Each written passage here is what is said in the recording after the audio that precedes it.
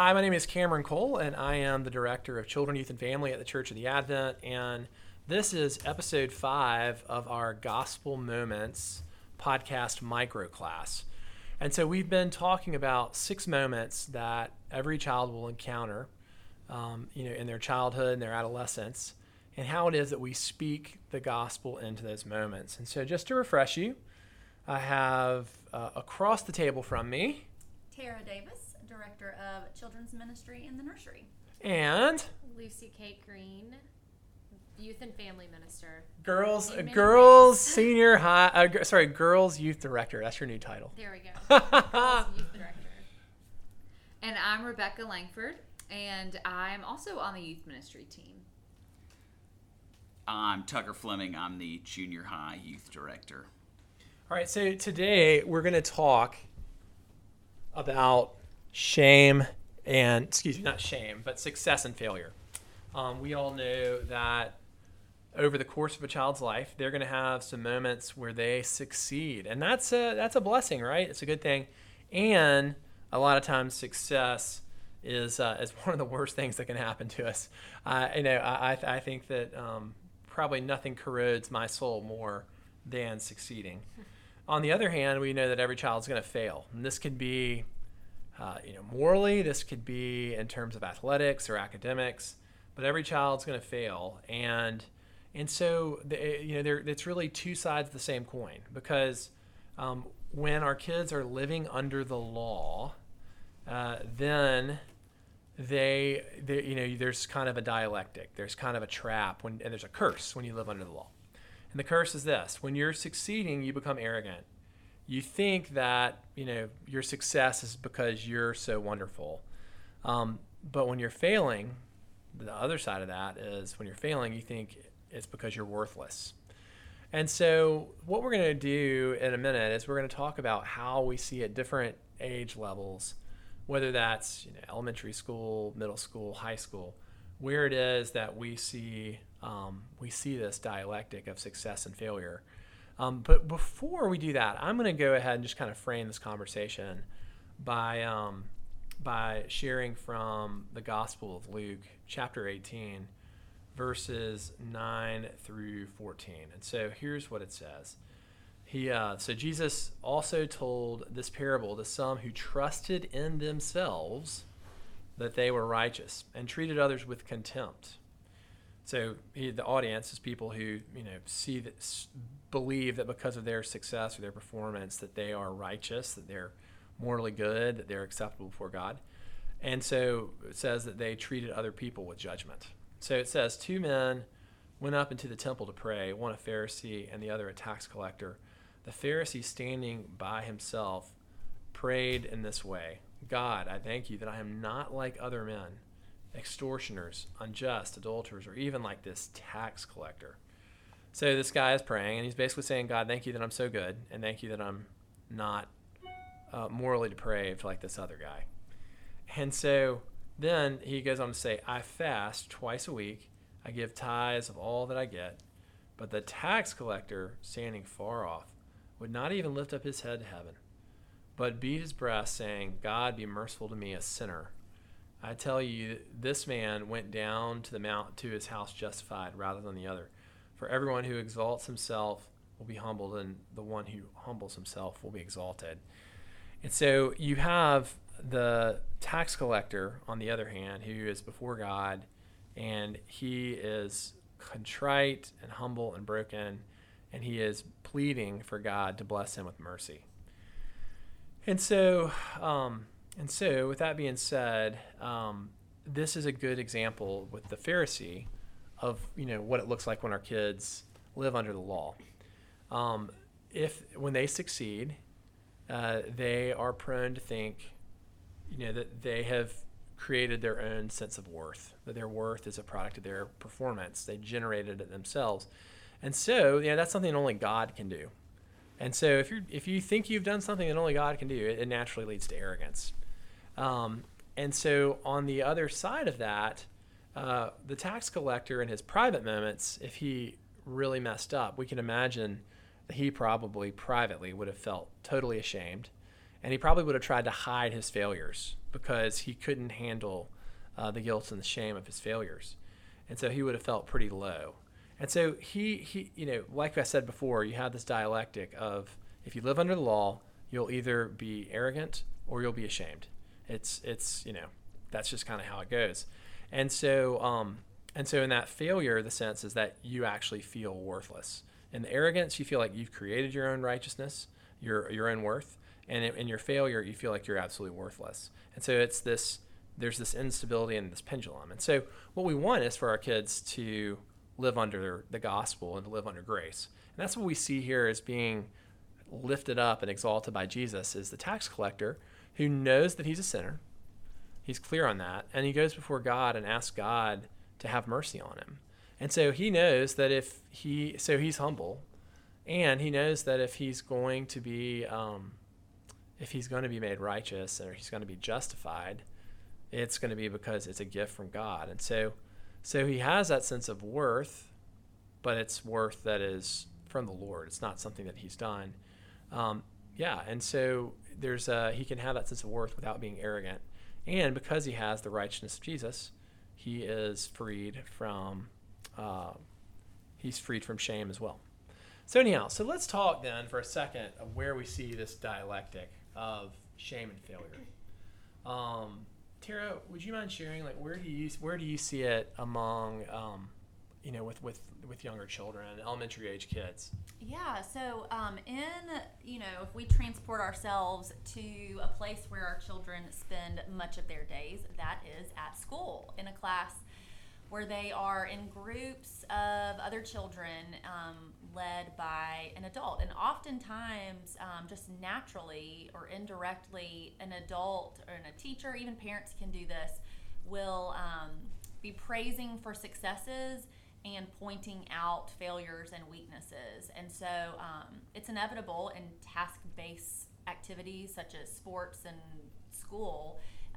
There will be a goal set, and students will either achieve that goal or not. And so it is, black and white if they have made the success or not made the success. But oftentimes the adult is feeding into the narrative of you're either succeeding or you're not quite there yet. And children will often internalize that and then themselves feel like, I am a success, and have that arrogance, or I am a failure and feel that shame.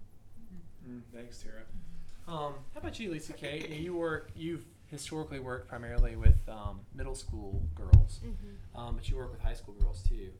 Where do you observe this? Yeah, with the junior high girls, I think about, they all probably, at least the girls that we work with, have heard about sin, but this may be the first time that they are seeing really tangible examples of other people falling short, of themselves falling short. They may make a choice with a boy for the first time that is, not meeting the standards that they have or their parents have or the Bible has. They may not make a team for the first time. I think there's just a lot more risk of public failure or not meeting the mark in junior high. And so, though a lot of our girls are really compassionate when other people don't make teams or don't get the grades, and they all feel a similar pressure. I think there's some grace that they have amongst each other. But when there's a moral failure or just a public showing of sin, I think it's really important that those students have a proper view of themselves to realize I'm just as sinful as this person who did this thing that I think I would never do, but just realizing that they're all pursuing acceptance and love and value. It just may look differently for different girls. So that's kind of where I see it, and I don't know what I think is essential for navigating it in a way that doesn't condemn others, doesn't condemn themselves. But yeah. That's good. Thanks, Lucy. Rebecca, how about senior high girls?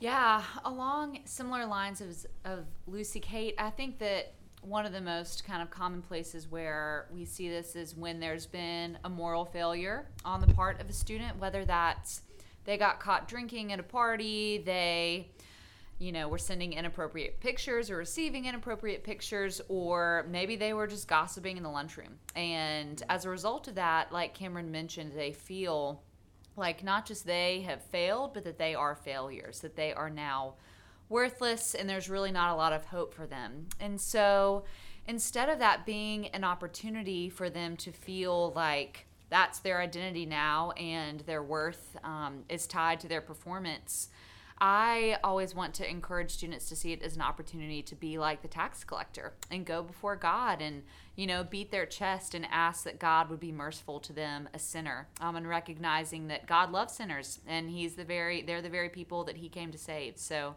seeing moral failures as an opportunity for repentance is, I think, key. It's good. It's really good. And Tucker, let's talk about adolescent guys, how we see it play out with them. Yeah, adolescent guys are an interesting enigma, and if you are a parent of adolescent boys, you don't need me to tell you that.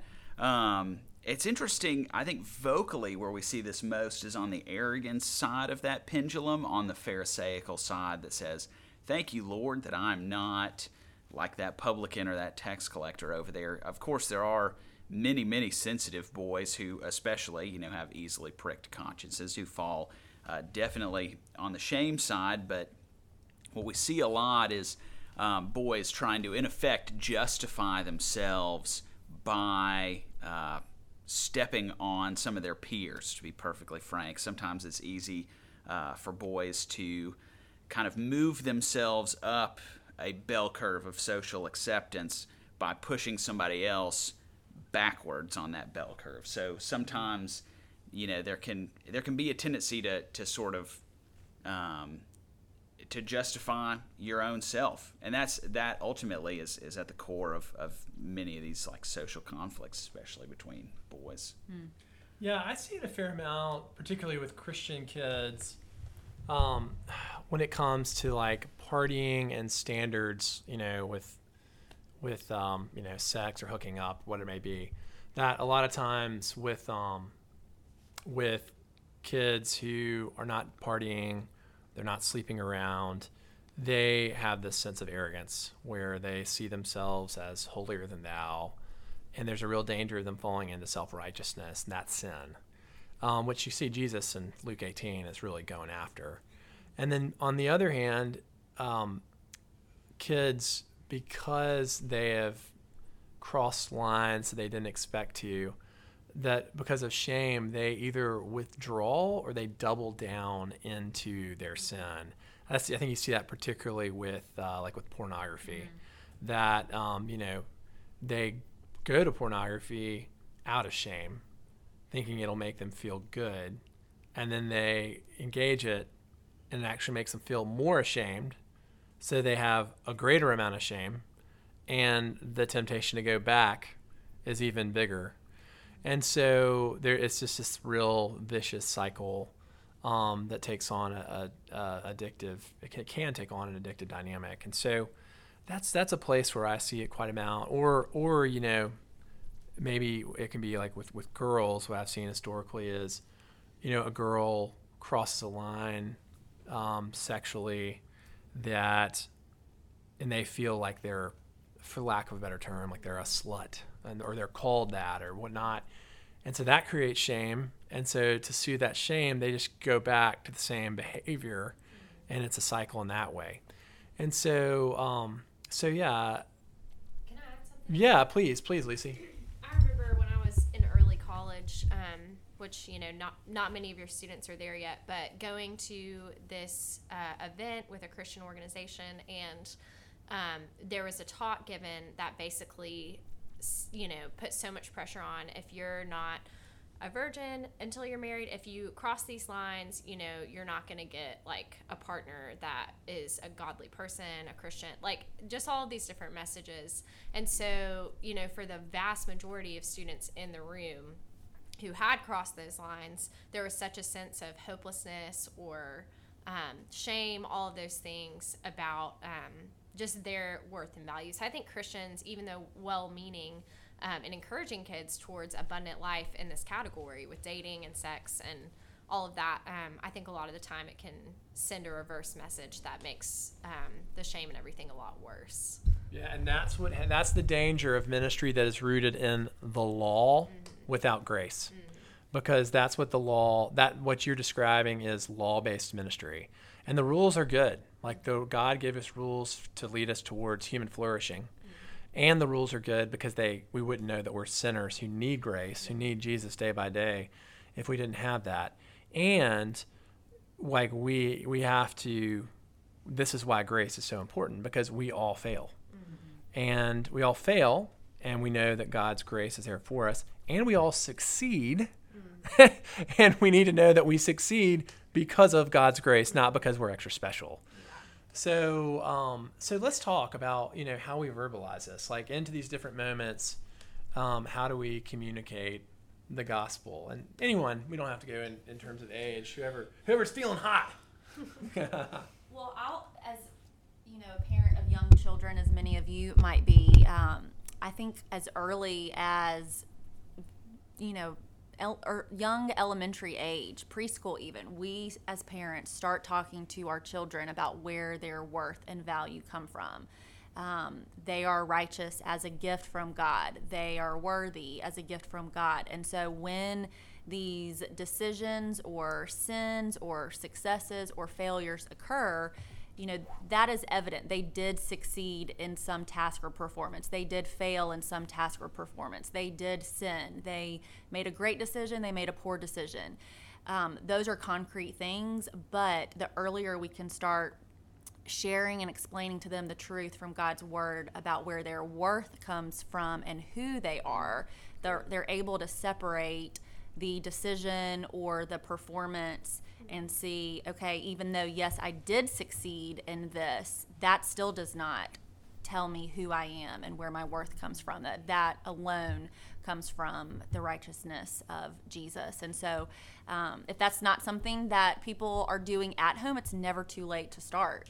But it's important for us to realize, too, that so many of our children are experiencing these successes and failures and decisions in a school context, many of which aren't sending the message about where their worth and value and righteousness comes from. And so that should be an encouragement and motivation to us to really start that at home and to ask our children, okay, what has made you feel like a failure lately? What's made you feel really good? And using those as opportunities to share that truth at home, because they might not be getting that message at school. Good word. Really good word. Yeah. Who's got the hot hand? I guess my advice or thoughts are just to reinforce when your child does fail that they're not worse after the failure than they were before the failure, and having like a healthy view of themselves as a sinner, having that as a foundation is really important, so that their sin doesn't surprise them. They know that their sin doesn't surprise God, and also not being surprised by other people's sin. And I think if your child falls more on the side of feeling very righteous, maybe a little arrogant, when they talk about a student in their class or a student at school who made a moral failure or some other kind of failure, just kind of asking the question, it sounds like that person is trying to attain blank. Maybe they're trying to attain acceptance or validation or whatever else, and really turning the question around and saying, what is it that you do to try to attain acceptance or validation? How can you relate to that person, even if we're not going to do the thing that they did? How can we just understand where they're coming from, understand their heart, and sympathize with them rather than cast judgment on them being a human being? So yeah, That's really good. How about it, Mary Rebecca? Yeah, one of the first things that comes to mind is just the folly of comparison in all of this. Good word. And how when we compare ourselves to others, we either come up feeling like a failure, man, I'll never be as athletic as her, I'll never be as successful as her, I'll never have as many friends as he does. Or we feel arrogant because we think, man, at least I'm not doing what she does, or at least I'm not riding the bench as much as this guy is. So I just think I would encourage a spirit of not looking to the right or to the left, but looking up and cultivating a grateful, humble heart that sees, every good gift is purely of grace, and that we did nothing to earn or deserve it, and to recognize that when we fail, that's also of the gracious hand of God, and it's an opportunity for us to recognize our need of Him, to turn to Him in repentance. And so just the freedom from comparison that can happen when we live under the gospel rather than the law. That's great.